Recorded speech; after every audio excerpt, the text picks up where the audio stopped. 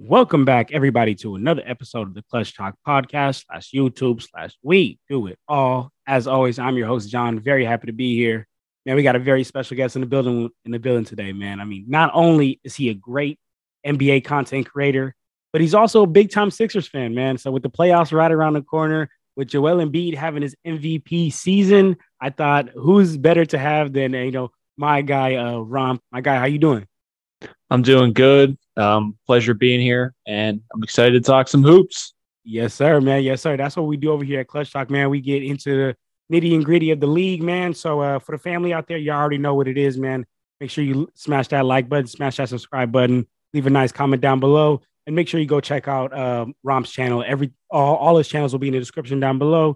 For the family at home, make sure you grab your popcorn and let's get into it, man. So let's go ahead and kick it off with our guest the player game. The way we're gonna do this, my guy, is I'm gonna tell you where a player got drafted, what round he got drafted, what pick he got drafted, to what team, and I'll tell you what team he went to next, and then if you don't get it at the end of the teams, I'll give you some more hints, and then we'll just go from there. Is that cool with you? Yeah, is it a current player or is it? It is a current player. He's current. Okay, player. that makes it much easier for me. Yeah, no, that narrows it down big time, man. Because I mean, if you got to decide between retired players, Bill Russells and LeBrons, that's hard. It's very hard. All right, cool. So let's go ahead and get into it, man. So this player was drafted in the second round. He was the 46th pick. It was in the 2014 draft. Got drafted by the Los Angeles Lakers. And then he got traded to the Cleveland Cavaliers, traded to the Utah Jazz. Whoa, it's a lot. So Lakers, then the Cavs, and then the Jazz. What can I ask for right now? Can I ask for a position? Yeah, I'll give you a position. Yeah, he could play a 1 or a 2 guard. Okay, a 1 or a 2 guard. Man, I'm drawing a blank here. Currently on the Jazz right now. The tanking Jazz. the tanking Jazz. Yep. I have no clue. I'm gonna be real. It is all good, man. It is all good. How about I'll give you one more hint. Oh, I know. It's got to be Taylor Horton Tucker. Oh, yo, THT is close. It's actually Jordan Clarkson. Oh, THT is very close, but it's actually Jordan Clarkson. THT would have been a good one. THT would have, because he is on the Jazz right now. My next thing I was going to pick. What pick was THT? He was a first rounder, I believe. I believe THT was a first round pick. Let's figure it out right here. THT he was also the 46th pick in the second round, but of the 2019 draft. Wow, look at the coincidence. That's crazy. I think my guy Romp just knows all the 46 picks in the second round, man. Yeah, I'm gonna be honest. I forgot about Jordan Clarkson because he hasn't played in he hasn't played the second half of the season since the Jazz are tanking. Yeah, I mean, yeah. The Jazz came out on fire. He was on fire. The world was loving him, but yeah, I agreed, man. He hasn't seen much of that floor in the second half of the season because it just doesn't make sense for the Jazz, man. They shouldn't try to be a winning team right now. They're trying to go for Vic, man. Smart. But all right. So let's go ahead and get into our first episode of the show here, and that is news, updates, and injuries. So we're just going to talk about some news we got around the league, and I got to kick it off with KD had his first game back, man. I mean, Kevin Durant first game back from injury, 16 points, 8 rebounds, 4 assists on a terrible 27% from the field. Talk to me your thoughts about that game. Were you able to get a chance to watch that, and how do you feel about that? I saw the game. I was pretty impressed by the Suns being able to still win the game because KD was really struggling from the field. And it seems like they're starting to find the depth with Okogie and Terrence Ross, sometimes TJ Warren. The Suns they look very, very good. And I think a lot of people kind of underrate their depth because they're not names per se. I mean, I don't have a lot of faith in their depth, but they definitely have some tools. They have some pieces that can potentially help them in the playoffs. But at the end of the day, you're going to win with KD, D-Book, and DeAndre Ayton, and then whatever CP3 gives you at this age. But yeah, the Suns healthy. they got to be one of the most complete teams in the league, especially with the firepower of D Book and KD. And D Book's playing the best basketball of his career like the last couple of weeks. So I would be afraid of the Suns if I was in the West for sure. Absolutely, man. I mean, not only just the West. I mean, the entire league has got to be on watch for the Suns right now. And I was super excited. Come this game, I was like, man, KD's first game back, because that ankle injury looked really nasty. Like that when he went up for the layup on the left side and then just rolled his ankle, it looked really nasty. Didn't know how much time he was going to miss. But I was really excited to see him. He was shaking off the rest a little bit, missed those first 6 shots, but he eventually did get it going. But I like how you touched on the point of him and Devin Booker being out there, because what I took from the game was like Kevin Durant got so many easy, like he was not chasing these 16 points. He got those 16 points just at the flow of the game, just at the ease, just by being on the opposite side of Devin Booker. I mean, Devin Booker attracts so much defensive attention that if you just swing the rock, I mean, you were swinging the rock to Kevin Durant, arguably the greatest scorer of all time. Just to be able to naturally flow into his jumper, naturally be able to get buckets. And I agree with you, man. I think the Suns are very scary. They're not a team that like DeMar DeRozan. I think DeMar DeRozan has to chase his points. He has to really go get it, versus a player like Kevin Durant on the Suns. It just will come to him, and because of that. And I think come playoffs, Devin Booker is gonna. It's vice versa. Devin Booker is gonna get so many easy looks. Kevin Durant's gonna get so many easy looks, and I mean, the only concern I have with the Suns, to be honest with you, my brother, is the fact that they haven't really got as many games under their belt as a team together in chemistry. And I mean, this team, in my opinion, is championship or bust. And when you're playing finals teams, they're also well put together, right? The Bucks team is also talented, but they have the team chemistry. They've been doing this together for a couple of years. So that's what I want to get your thoughts on. Are you worried about the Suns' lack of chemistry coming into playoffs? Yeah, I'm really worried. I wouldn't pick them to win this year. I think they're leaning towards next year when they can really get the games under their belt. I'm kind of concerned of what's going to happen when they face adversity, kind of like how they kind of faced adversity when KD was struggling, but they were at home and the home crowd was crazy because it was KD's first game. It's going to be interesting to see them in the playoffs in a scenario against a team like the Clippers, who have some bodies to throw at both D-Book and KD. Hopefully Paul George is healthy. But it's going to be interesting to see the Suns in a scenario where they're getting nothing from CP3, because we know that's going to happen at some point in the playoffs at his age. And then Aiden kind of becomes invisible. Can they overcome that? Do they have the depth to overcome that? And of course, they don't really have much shooters outside of KD and D-Book. Like Okoji's hit or miss, Craig's hit or miss. Terrence Ross is either going 16 for 16 or 0 for 24. So there's definitely concern. Can they overcome adversity? Or are they going to crumble? Because we saw last year against the Dallas Mavericks, they kind of crumbled.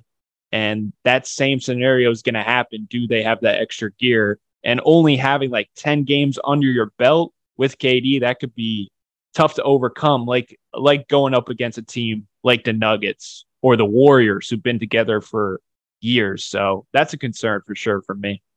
Yeah, I'm definitely right there with you. Concerned about that. I mean, talent wise, they got it. On paper wise, they got it. But we know that playoffs, it's not just that talent, man. It's coaching, it's mental, it's leadership, it's experience. I think all that is gonna play into a part. And I mean, hey man, if CP doesn't get it this year, you might not get it, man. No more. To be honest, Yeah. So CP better be on KD, man. Better be in the gym. Yeah, for sure. All right, so let's get to our next news here that we have, and that is some huge news in the NBA, man. I'm talking instrumental news. The Kings made the playoffs for the first time in 16 years since 2006. So give me your thoughts on that. How do you feel about the Kings, and are you happy for them? How you feeling? I'm very happy for the Kings. I think they're one of the most entertaining watches in the league this year with how they play. They kind of play like the Warriors because Mike Brown brought that system, and they just play super fast with De'Aaron Fox. And Sabonis is kind of like a mini Nikola Jokic. So I love the Kings. They got a lot of firepower offensively with Herter and Malik Monk. Their home crowd is ridiculous. I mean, you can just tell those fans have been waiting so long to celebrate a playoff run. So I think people are kind of sleeping on the Kings. I would, if I were like the Warriors or the Suns or the Clippers, I would want to face them because they are young and inexperienced. But at the same time, their offense is going to put up points. And I think Mike Brown, he's learned from Steve Kerr, and he also took that Cavs team with LeBron, rookie LeBron or young LeBron, to the finals when there really wasn't much talent outside LeBron James. So I think a little too much negativity around the Kings. They can definitely get to the conference finals, in my opinion, because the West is so wide open. There's no dominant team in the West right now. Yeah, man, the West is really like wide open. I mean, I actually just tweeted it last night. I said from the 6th seed to the 11th seed, it's a 3-game separation, and I don't think we've seen this in years, man. And what we also haven't seen in years is the Kings making the playoffs. So that's super exciting. I actually am. I'm in California. I'm probably about like 45 minutes away from Sacramento. So I go up to the Kings game sometimes. I'm definitely going to be catching some of those playoff games because that whole rumor here going around the league that the King Stadium is the loudest arena right now. Yes, absolutely is true. I've been to the Chase Center, been to the Staples Center, and I've been to the Golden One Arena. And man, I'm telling you, that Golden One Arena gets loud in there this year. So yeah, I'm very, very happy for the Kings. We'll get into the Kings a little bit more later in the episode. But I just wanted to get your thought on that. But let's go ahead and get to our last little news around the league. And that is Julius Randle, man. Julius Randle out for at least 2 weeks with the sprained ankle. You hate to see it right when Knicks and Julius Randle were starting to pick it up. So talk to me your thoughts about this injury, and are you concerned with the Knicks spot? It's definitely concerning because he brings a lot of their offense. But Jalen Brunson, I'm looking at their schedule. I see the Wizards. I see the Pacers. I see the Pelicans. I think Julius Randle can get them over the hump and just get them to the playoffs. Probably still in that same 5th seed because I don't think the Brooklyn Nets will overtake them since they're 2.5 games up. So I think they'll be fine. Hopefully he's back for the first round of the playoffs. But it does suck, and they definitely need his offense. But I think Jalen Brunson has shown he's the most important piece to the puzzle for the Knicks because he keeps everything together. And he makes Julius Randle's negatives with his attitude and stuff. Jalen Brunson kind of calms that down. So if they have Jalen Brunson, they should be fine. Yeah, I'll side with you right there. I do think they'll be able to stay in that 5th seed. The only real concern that I have is I feel like, as playoffs rolls around, and if Julius Randle does miss some time, early in playoffs, we all know the game is played much different in playoffs. And Jalen Brunson every year, I don't know if he can continue to be this regular season superstar that he's been come playoffs because the defenses are played different. They play slower game, more of a half-court game. He is a smaller guard, so he would get really bullied on the defensive end a little bit more.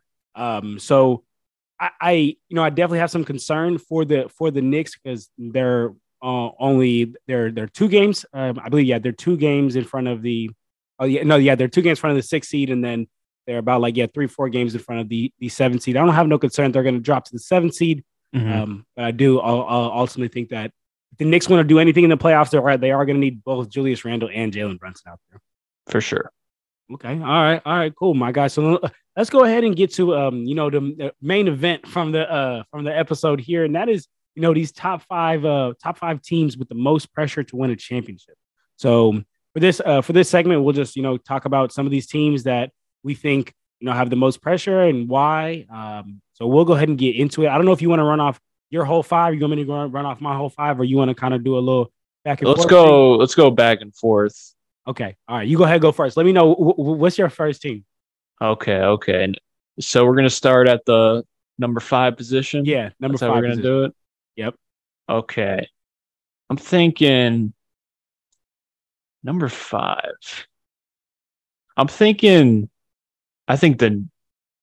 this might be too soon, but I think the Nuggets are number 5, just because they got a 2-time MVP. I think they have to make the conference finals, or it's gonna look bad on Jokic's end. But honestly, that roster, there's some flaws in there, especially defensively. So the reason they're at 5 and not lower is just because like I could see them losing to the Lakers. I'm not even gonna lie. So, but just having a 2-time MVP, like you have championship or bust expectations. Okay, I like that. See, I wanted to go with Denver at my 5th, but I just kept flip flopping and I switched it to actually the Dallas Mavericks. I got the Dallas Mavericks as a 5th one with most pressure because I think if you don't win a championship this year, this whole Kyrie rental was not worth it. Because in my opinion, unless the Mavs win, like Kyrie doesn't stay. Kyrie goes unless unless the Mavs are able to win and win him over and say like, all right, I'm in a winning situation. I got a team that's gonna trust in me, give me the money that I want. So basically, if you don't win this year, you just lost Spencer Dinwiddie, who was, don't get me wrong, he was inconsistent, but he was important to the team's offensive end a lot of times. Dorian Finney-Smith, who was extremely important to the team. He was a major part of the defense that was already lacking. So you lost those two guys. And if you don't win this year and Kyrie walks, you lost him for what? For nothing. Then you might even risk losing Luka because who knows how long Luka will want to be there. Like, all right, cool. We lost Dorian Finney-Smith, Spencer Dinwiddie, and Kyrie. Now I'm back to starting point 1. Who knows if Luka really wants to go through that, man? Yeah, that's a good point. That Kyrie trade is looking worse and worse every day, especially if they don't get into the play-in, which it's looking like they probably won't because the Thunder have a really easy schedule moving forward. Yeah, man, that's it. I had actually, we're going to talk about that as well too later in the episode. Is the Mavs are going to get into that play, and I don't think so, but we'll get into some more reasons later on. But let me know your 4th team. I would say the Clippers, number 4, because if they don't win this year, it's kind of like, do we restart? Should Paul George go? Like, what are we doing here? Kawhi might get a little pissed off because he's getting on the older side. And they don't really have much assets to make a big splash anymore. So I think the Clippers, because they've had championship or bust expectations for so many years now, and they can't stay healthy, this is a time to strike because when Kawhi gets into the playoffs, you can beat anyone. That's for sure. So as long as you got a healthy Kawhi, you got a chance. But if you start losing, like they're probably going to lose this year. I don't expect them to win the championship because they've been inconsistent. Then, who knows what happens next for the Clippers? Do they rebuild or retool? Man, I'm right there with you. I also have the Clippers right there. When you look and think about it, they've had the right pieces. So they've had the 2 superstars in Kawhi and PG now for 3 years. They've been together. Mm-hmm. They've had the right pieces around them. They've gone through several role players like Lou Williams, Montrezl Harrell. They've just ran through Reggie Jackson, ran through now they brought Eric Gordon. So they've had a whole bunch of role players that's ran through that team, and it's either not worked or they've just always blamed somebody else. They've had depending on how you look at it, they've had Doc Rivers, a relatively good coach. Some people wouldn't say he's the greatest coach. Some people would say he's a championship coach at the end of the day, right? At least I'm going to give him that. In my opinion, I feel like every single year, all I hear are excuses, and they fly under the radar. Why? And I'm not even only saying this because I'm a Lakers fan. They're the little bros. They're the little brothers of the Lakers. And if they don't do good, it's not that big of a deal. It doesn't hit the TV. It doesn't hit news. It doesn't hit media because it's like, oh, well, we're worried about the Lakers. Oh, the Lakers aren't doing good, or the Lakers won, or the Lakers lost. They're never really worried about the Clippers. And I'm done with that. I'm done with the Clippers flying under the radar, man. They've had the pieces. They've had the stars. Depending on how you want to look at it, they've had the coaches. No more excuses, man. It's time for them to do it. Yep, that's a really good point. I'm going to number 3 now. I got the number 3. I got the Golden State Warriors because they're kind of there's a lot of internal issues going on involving their front office. And this could be like the last year of Draymond, Clay, and Steph Curry being together. And we've seen when those 3 are healthy, it's really hard to beat them in a series. But in terms of money issues, they might lose Draymond. There's some rumors going around that he might leave. So I think if the Warriors don't get far, they're like a first round exit, that could implode the dynasty that they built. So I think this is a huge year for them, because it might be their last year to really compete for a title with the core three that has been around, along with Steve Kerr and Bob Myers. So that's why I got the Warriors there. I like that. I like that pick a lot. That'd be crazy if we do see the Warriors dynasty end, because I mean, from our age and where we've been watching basketball around, like, 2014, 2015 is when they kind of really started to take off and evolve and really completely change the game in a whole new way. And the game's played in a whole different way now because of them. They started that trend, and now to see maybe the dynasty come to an end, that's big. Not gonna lie, that's huge. But that's not who I have in my third seed. I'm my third team. My third team, I have the Nuggets. You talked about it. I just said excuses, right? I think with the Nuggets, I'm constantly hearing excuses this season. And I mean, some of those excuses are like acceptable, right? The whole MPJ situation. I mean, he was an important player, and then he was out for heck long. Jamal Murray situation. I understand that, but this season, there's no excuses. They've had the healthiest roster all season long. So out of the entire NBA, their starting five has played the most games together. They got the stars. They got players like Aaron Gordon having arguably an all-star season. MPJ stepping up to the plate. Jamal Murray just yesterday. I know they lost to the Pelicans, but he was trying to do his thing while Jokic was out. So they got everything that they need. Jokic is a back-to-back MVP. And look at this. As a MVP, especially as a back-to-back MVP, you need to be competing for the title every single year, because that means that you are either the best player or close to the best player in the league. So in my opinion, you need to be, if not in the finals, getting close to the finals, making a serious finals push and a serious finals run. And for Jokic to honestly not even be in the conversation this last couple of years of, not just Jokic and the Nuggets, not even in the conversation of, being able to get a ring. I think that's going to put a lot of pressure on them, man, because he's always getting a pass, but I feel like the NBA media is coming down on him as of late. And yeah, so I don't think he's going to get a pass no more this year. I think the hammer's coming down on him if he doesn't win this year. Yep. I agree with that. So number two, I got the Sixers because James Harden seems like he's playing the best basketball he has played for the Sixers, definitely compared to last year. He was a shell of himself, especially in the playoffs. Who knows if he'll be a shell of himself, because he's dealing with an Achilles injury supposedly for a bit now. But it seems like he's way better than last year. His three-point shot's better. Joel Embiid, I just need him to stay healthy for one playoff run.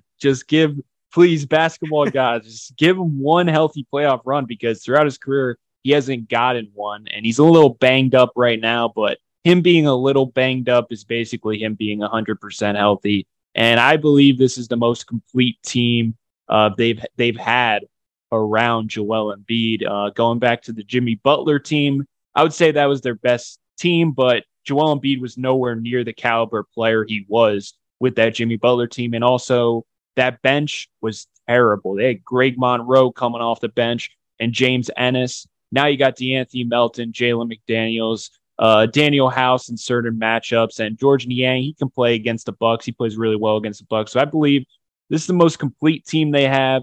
They also got Tyrese Maxey, who's going to be a productive 20 efficiently, and hopefully Tobias Harris is the good version of him. But there's no more excuses. I know Doc Rivers is a iffy coach, but if Joel Embiid's healthy, they should get past the second round. There's no excuses. And then once you get past the second round, anything could happen, but the pressure should be on them. I would not be mad if you had them at the one position. But I'm just putting them at the two position because my next team, I believe they're the best team in basketball, and there's no debate about that. But yep, that's why I got the Sixers number two. Okay, so I almost went Sixers one, but I'm not, and I'll get into why I got my number one team, and I think we might have the same number one team.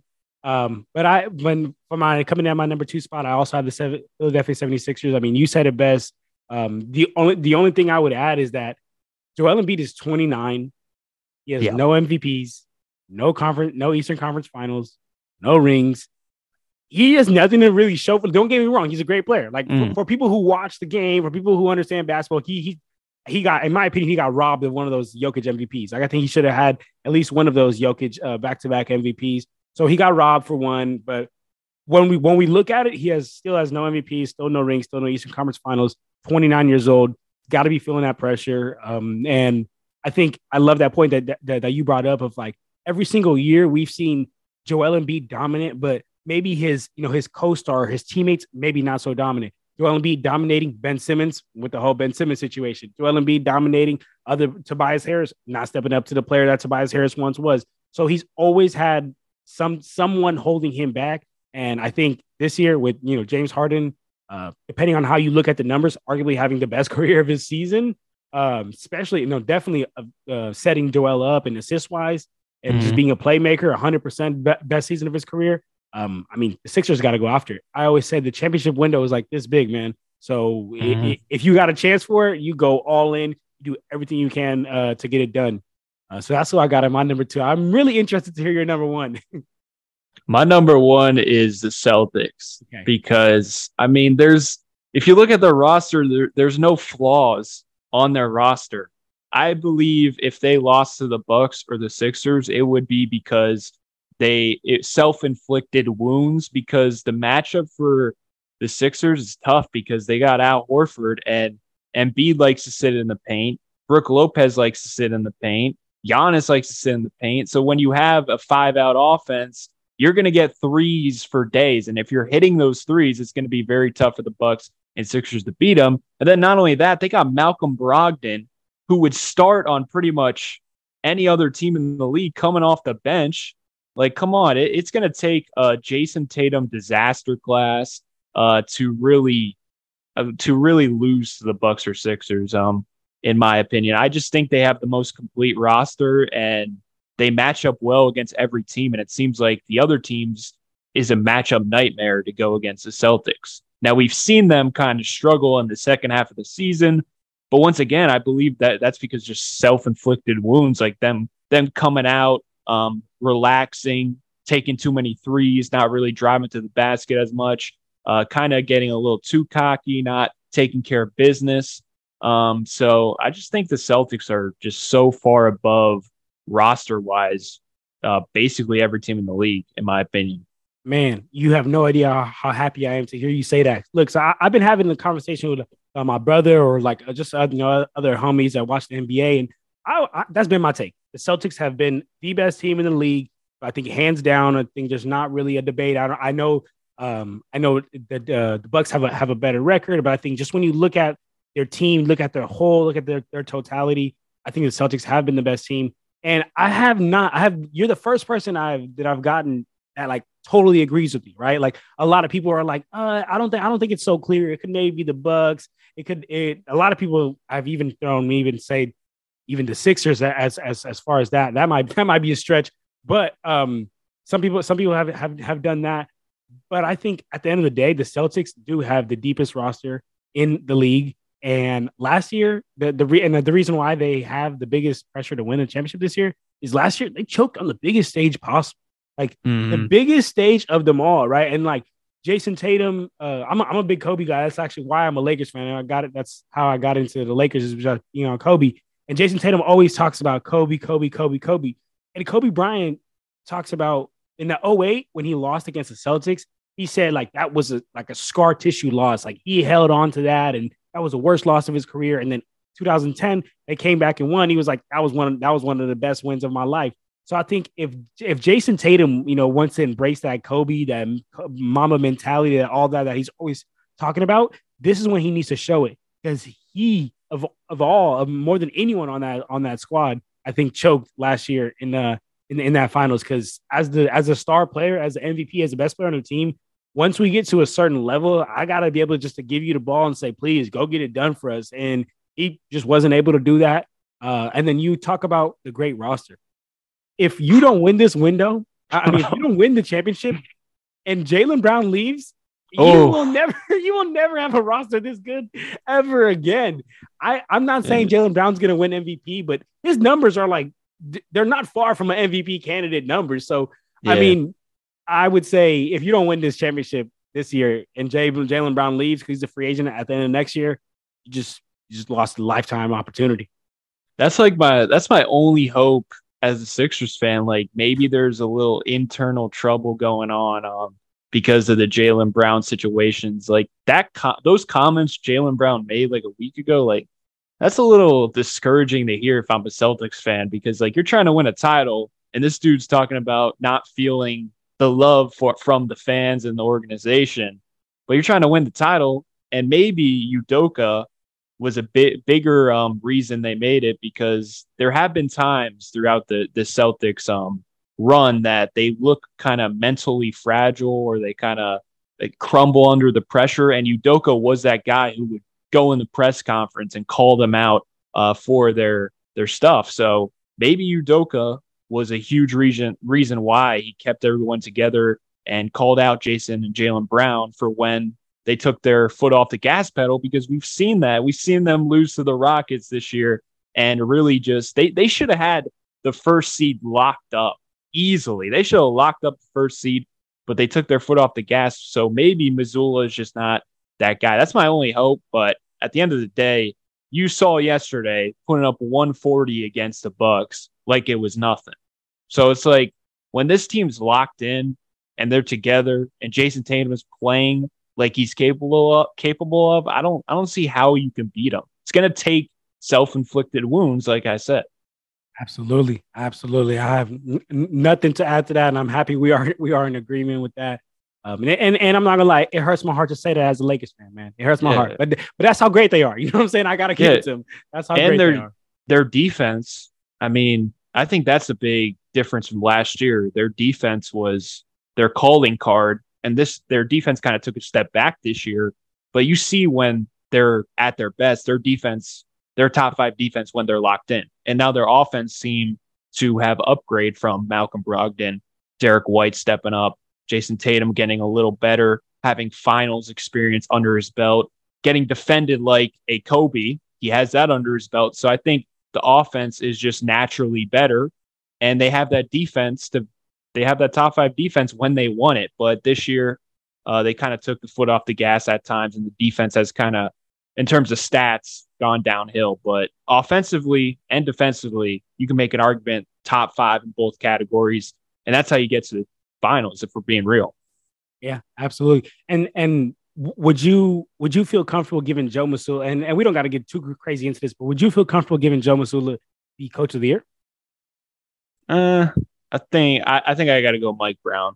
For sure. Okay. I heard that take this morning. See, the only reason why I wanted to ask that is because, I mean, the Celtics are doing this, and when you look at what happened, like Joe Mazzulla got given his team 4 days before training camp. He was told that he's going to be the head coach 4 days before training camp.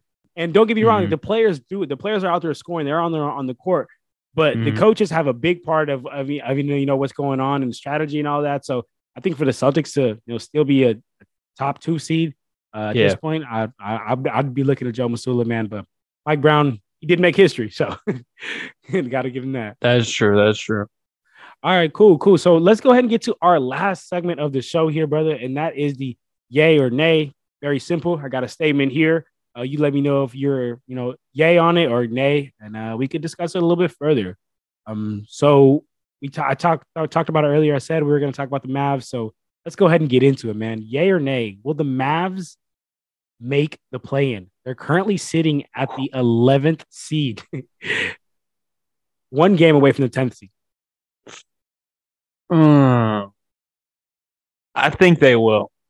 The reason is because I think OKC has a couple more losses under their belt, even though they got they got the Suns and the Warriors, OKC. Yeah, I think the Mavs should get over OKC because Shea has been like sitting out a couple of games. So he's probably going to sit out a couple more games if that injury is for real. So I think Dallas should get in the play-in. Do they win the play-in? Who knows? But I think they should. Man, I'll be honest with you, brother. I went back and forth with this a whole bunch of times, and I kept looking at OKC schedule, kept looking at Mavs schedule, and I mean, it's not clear which one is harder. Both play some top teams, both also play some bottom feeder teams, so it's not clear which one is harder. So with my answer, I'm gonna go with yes, they make the play-in, so yay for that, because I just have to trust in Kyrie and Luka, right? I mean, I have to trust that Kyrie, Luka, and that entire team has to rally around and say, y'all, like, we didn't bring Kyrie here to miss the play-in. Like, we need to do this. Like, we got to come together, and however they do it. And at the end of the day, I mean, if I'm gonna be a betting man, I'm gonna put my money on Luka and Kyrie versus Oklahoma City Thunder that's been sitting Shea a couple of games. So Yep. I'm gonna go ahead and go with yay. They do make the play-in, but I think it could be a bounce in the first game or so in the play. Yeah. I seen Mavs fans wanting to tank, and I was like, "What? You're trying to tank with Luka? Like, say they get into the play-in and they win and they get the 8th seed.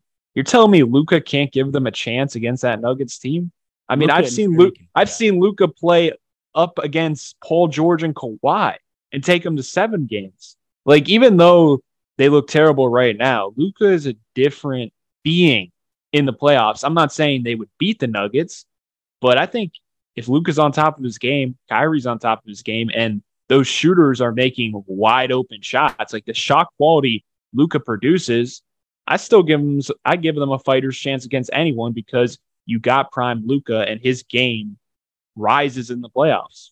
Absolutely, man. I'm noted on the record of saying multiple times, like, when you have 2 players of that caliber, when you have those players that are just, don't get me wrong, Kyrie's a first-class prima donna. Don't get me wrong, he's annoying, all this and that. Don't get me wrong, but he's going to be a Hall of Famer. He's going to be a Hall of Famer, no doubt about it. Luka is going to be a Hall of Famer, no doubt about it. And when I say when you have 2 players of that caliber on your team, you have a chance. You have a shot. Now, how great of a shot do you have? That depends on coaches, surrounding pieces. But as long as you have 2 great players like that, you always have a shot. And I mean, I wouldn't be too worried. I mean, they played the Denver Nuggets. I don't have all my money on the Nuggets here. I mean, the majority of my money would be on the Nuggets, but it's not a clear choice here, man. I mean, Luka and Kyrie could pick it up, and what Luka did to the Suns were a better team than the Mavs, but then Luka by himself torched the Suns. By himself, just tore up that whole team. So I gotta go. The Suns. The Suns were a 64-win team. People forget they were a 64-win team, and he made them look like a 40-win team. Man, oh man, yeah, that would be crazy. If somehow the Mavs sneak in there and then knock out the Denver Nuggets in the first round, my head would just spin upside down. It'd be crazy, man. But I would love it. I would love to see it. I would love to see it. But all right, brother, this question, you gonna love this question right here. All right, yay or nay? Oh, are the 76ers serious title contenders? I think yay. I think the offense has been a top 5 offense. They haven't had that throughout the Embiid era. And their defense is somehow a top 10 defense. Eye test wise, I do not see their defense as good as that. But I don't know. It seems like I really trust their offense if Harden is healthy and Embiid's healthy. I think they have the offensive firepower, and they got some pieces defensively. Of course, Embiid as the rim protector. Definitely a more complete team than ever before. But like I said, it all hinges on Joel Embiid's health. And thus far in his NBA career, he has shown he can't stay healthy playoff-wise, even though a lot of those injuries, like a Siakam elbow to the face when we were up by like 30 points, unlucky stuff. But at this point, you can't say it's unlucky because it's a consistent thing. So I'm banking on him probably missing a couple of games, and that's going to hurt them. Because last year, if he's healthy during that Heat series, I mean, I think they take them to 7 games or they win in 6 because you saw the difference he made, and he was a shell of himself in that Heat series. So it just all hinges on Embiid's health, but that's a thing. He's never healthy in playoffs. Okay, I like that. So I agree with you. I'm yay. I think they're serious title contenders, but here's my caveat. I think they're serious title contenders because of Joel Embiid, James Harden, and the roster they have. But honestly, I'll be honest, brother, I can't see a scenario, and I tried really hard last night. I was trying to think of it. I can't see a scenario where they beat the Bucks or the Celtics in the 7-game series. I'm just having a very I don't see the Celtics. I see the Bucks because I think we match up well. Like there's a lot of guys on the Bucks like Joe Ingles, Grayson Allen, Chris Middleton, even though they got the number one defense or whatever, I don't trust their defense outside of Giannis, Brook Lopez, and Drew Holiday. But outside of them, like there's a lot of pieces that Harden can mismatch hunt, and you can put him in a pick and roll. And I was like the last Bucks Sixers game, they made Harden look like Houston Harden. One thing he never does is get to the rim and lay it up consistently, easily. And that dude was getting to the rim easier than I've ever seen in a Sixers uniform. And it was against the Bucks because they had Jay Crowder, who I think has taken a step back defensively. Joe Ingles, terrible. Grayson Allen. I'm wondering why Pat Connaughton's not in the rotation. That's just weird to me. And Chris Middleton, not only offensively, but defensively, he's taken a step back. And a lot of people forget the Bucks were a top 5 offense during their championship run, and they relied on Chris Middleton's shot making. And right now, his game against the Nuggets last time, he was inefficient. Last night against the Celtics, inefficient. Sixers, he got played off the court defensively, and he was inefficient. Not having Chris Middleton to where he was during that finals run, that's why I don't believe in the Bucks. Now, Chris Middleton can easily turn it on in the playoffs. But if the Bucks do get past the Celtics or the Sixers, it's going to take Chris Middleton averaging 20 points efficiently. And what I've seen thus far in the regular season, I don't know if he has that in him, just health-wise. I'll definitely give you that because I have noticed that. I mean, Chris Middleton has not been the same. And I mean, one thing that I've said last year is like Giannis has been the player for the Bucks 1 through 3, and Chris Middleton's been the closer. Chris Middleton he was the closer for them last year, and he's going to have to be the closer for them this year because like how we've mentioned before, playoffs, the game is played differently, and they're going to kind of make Giannis shoot a little more. And don't get me wrong, Giannis has worked on his jumper a lot, but I don't think nobody's, confident on Giannis's him just shooting just consistent, just those consistent jumpers. Unless he's playing the Lakers, because then he'll just get off. He'll just start hitting every three. But yeah, I mean, if you got to choose between Chris Middleton just getting all these jumpers and Giannis getting all these jumpers up, you're definitely gonna go with Giannis. And if Chris Middleton isn't that closer, then I agree that could bring them some trouble. The only reason why I was leaning more for the Bucks is just on the experience side. I mean, if we're at an Eastern Conference Finals, as big, I don't think anyone anyone that's getting big minutes on that Sixers squad really been there like that. So that's the only reason I go for that. But before we get off the Sixers, I want to ask you something. So right now we got the Bucks as the first seed, Celtics as the second seed, and then we have the 76ers as the third seed. I think the Bucks and the Celtics are in a class of their own. Bucks are, maybe a tier below them. The 76ers, you made a great argument, made a great debate on as to maybe they could be right there with the Bucks or maybe just right a little bit below. But what I want to ask you is, where are the Cavs? Are they clearly a tier below the 76ers, or are they right there as well? Oh, no, they're right there. And I think Donovan Mitchell, I mean, he can go off against any team. Plus, defensively, if they go up against the Bucks, which I believe they would if they got past the Knicks, which Knicks are a quality team, they could definitely beat the Cavs. But if they go up against the Bucks, they got some bodies to throw at Giannis, like Evan Mobley, Jared Allen, and Lamar Stevens. I mean, you got a bunch of big bodies physically who can at least stand a chance against Giannis. I mean, I don't think they're going to have success, but it's better than a lot of other teams. So having Donovan Mitchell, I think you have a chance to outscore the Bucks, maybe, but it's going to be tough. I think they're a little under the Bucks, Celtics, Sixers, but I think they can take the Bucks like 6 games, kind of like the Hawks did a few years ago.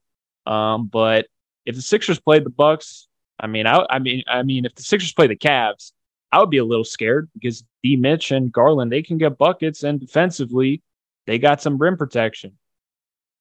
Yeah, I'm right there with you. I do think this, like I mentioned, the Celtics are head of heels above everyone. But the only place I would disagree a little bit is I think that the Sixers they're a tier above the Cavs, only because I don't know if the Cavs are balling out, but the Cavs are doing this like as a whole, as a collective, as a squad. And I mean, the Sixers are too as well. But when you have an MVP type caliber player, when you could just say like, yo, like I'm like everything has broken down, the offense is broken down. We've tried to run all these plays, nothing has worked. Can you just go get us a bucket? I, I think there's a huge separation between Joel Embiid and Donovan Mitchell. And don't get me wrong, Donovan Mitchell is a great player.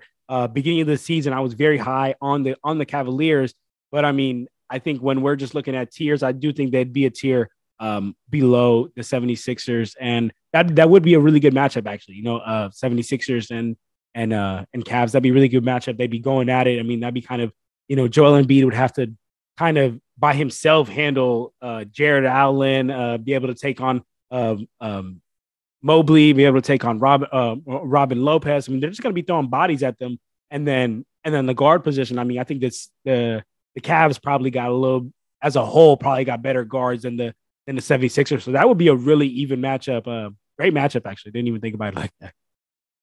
Yeah, for sure. I think the one thing that's stopping me from believing in the Cavs is they got no shooting. So I think teams are just going to pack the paint and live with Okoro shooting threes, live with Evan Mobley shooting threes, and who's ever out there. So that's why I believe they should put Karis LeVert in the starting lineup. Even though he's not as good of a shooter, he also brings a little more self-creation.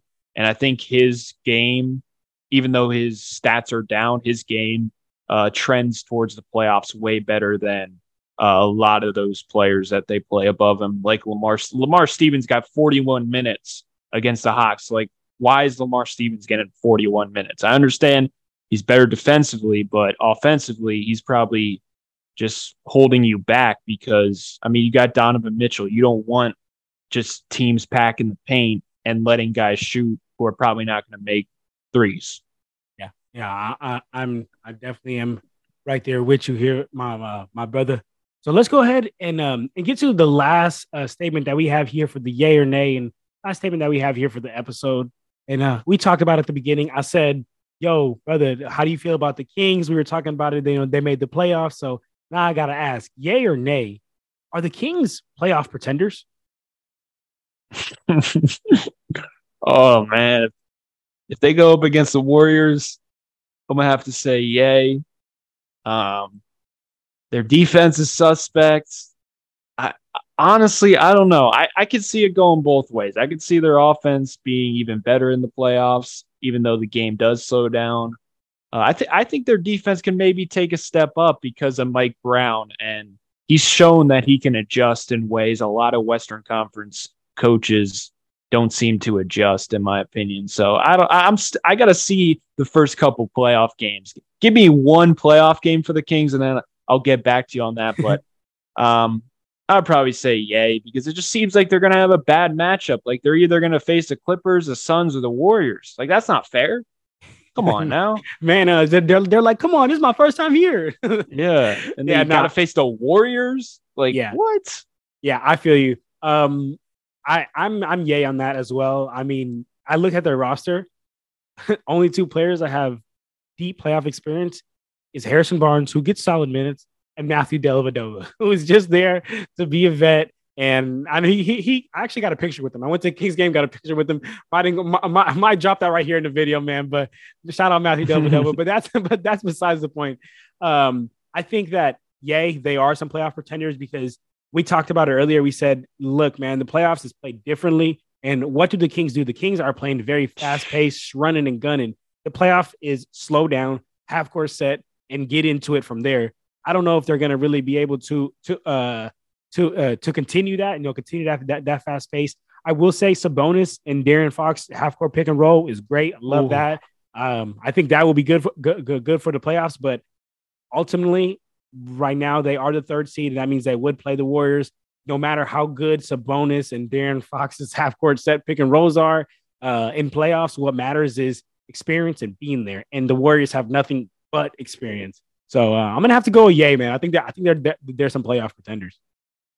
Yeah, I would agree. And if the Warriors get Wiggins back too, that would be bad for the Kings, because Wiggins being out low key can be a blessing in disguise if he comes back, because Kuminga has really stepped up in terms of the Wiggins role. He's not as good, obviously, but if Wiggins does come back, then you got another trustable piece in Kuminga that the Warriors didn't have last year. And he's an athletic freak, and he's another body who can guard anyone. He can guard Luka, he can guard KD, he can guard D Book. He probably won't have success. He's going to get in foul trouble at times, but he's that archetype that is so crucial in the playoffs. And I think that's a aspect that not a lot of people are thinking about. Like Kuminga, he's gotten into the rotation because Wiggins has been out. And if Wiggins was there, he would not be in the rotation. So hopefully Wiggins comes back because he had a crazy year last year.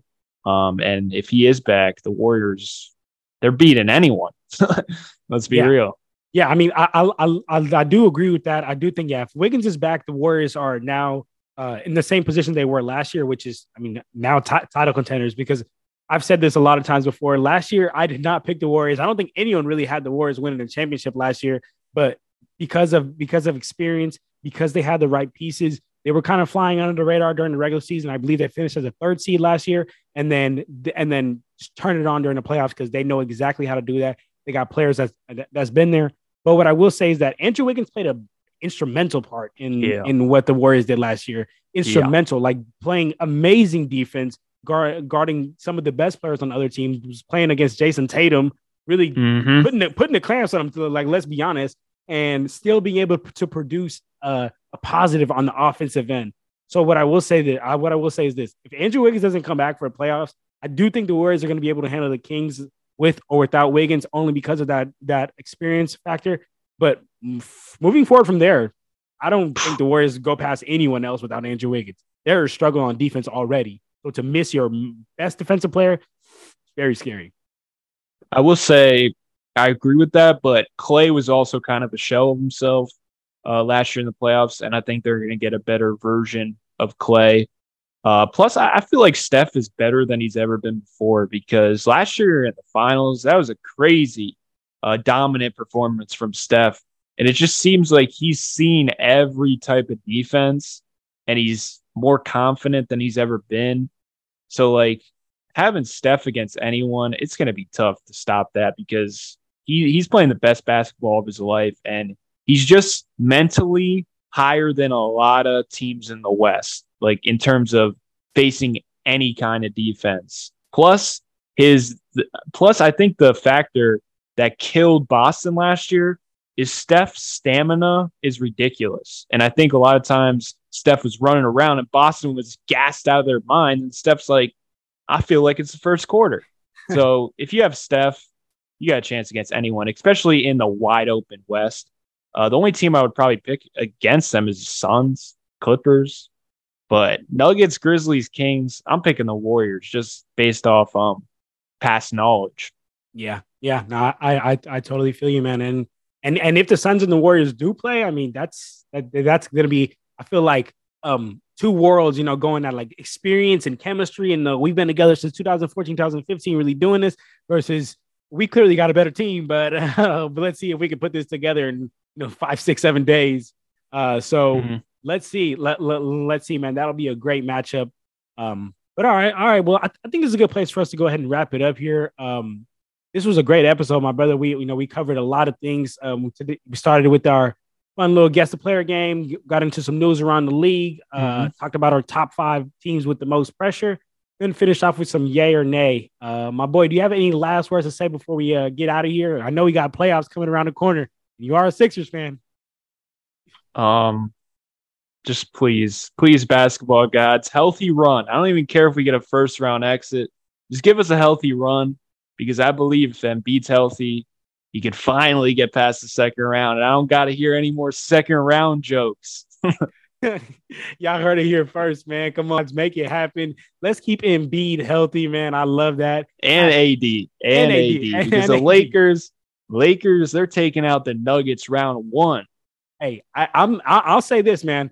The Lakers have not had the greatest season, and at the beginning of the season didn't have the greatest roster. But since that trade and since the whole new roster, and if they can put it together, the Lakers, in my opinion, are the scariest playing team, because you do not want to see a team with LeBron, Anthony Davis, and the right pieces around them that are now finally getting healthy. So I'll say that, man. I catch a lot of Lakers hate this year.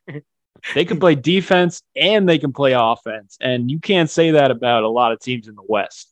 Man, oh man. Yeah, I'm excited, man. I'm excited just to show the world, man, or the Lakers show the world what they really about, man. But for the family out there, man, I hope you guys enjoyed this episode. As I said in the beginning, if you guys want to go check out all of Romp's work, it'll all be in the description down below. All his social medias, all of his YouTube channels, all that will be description down below. Make sure to get at him. Appreciate you, my guy, for giving us some time. And if that's it, then we out of here, y'all. Clutch Talk out.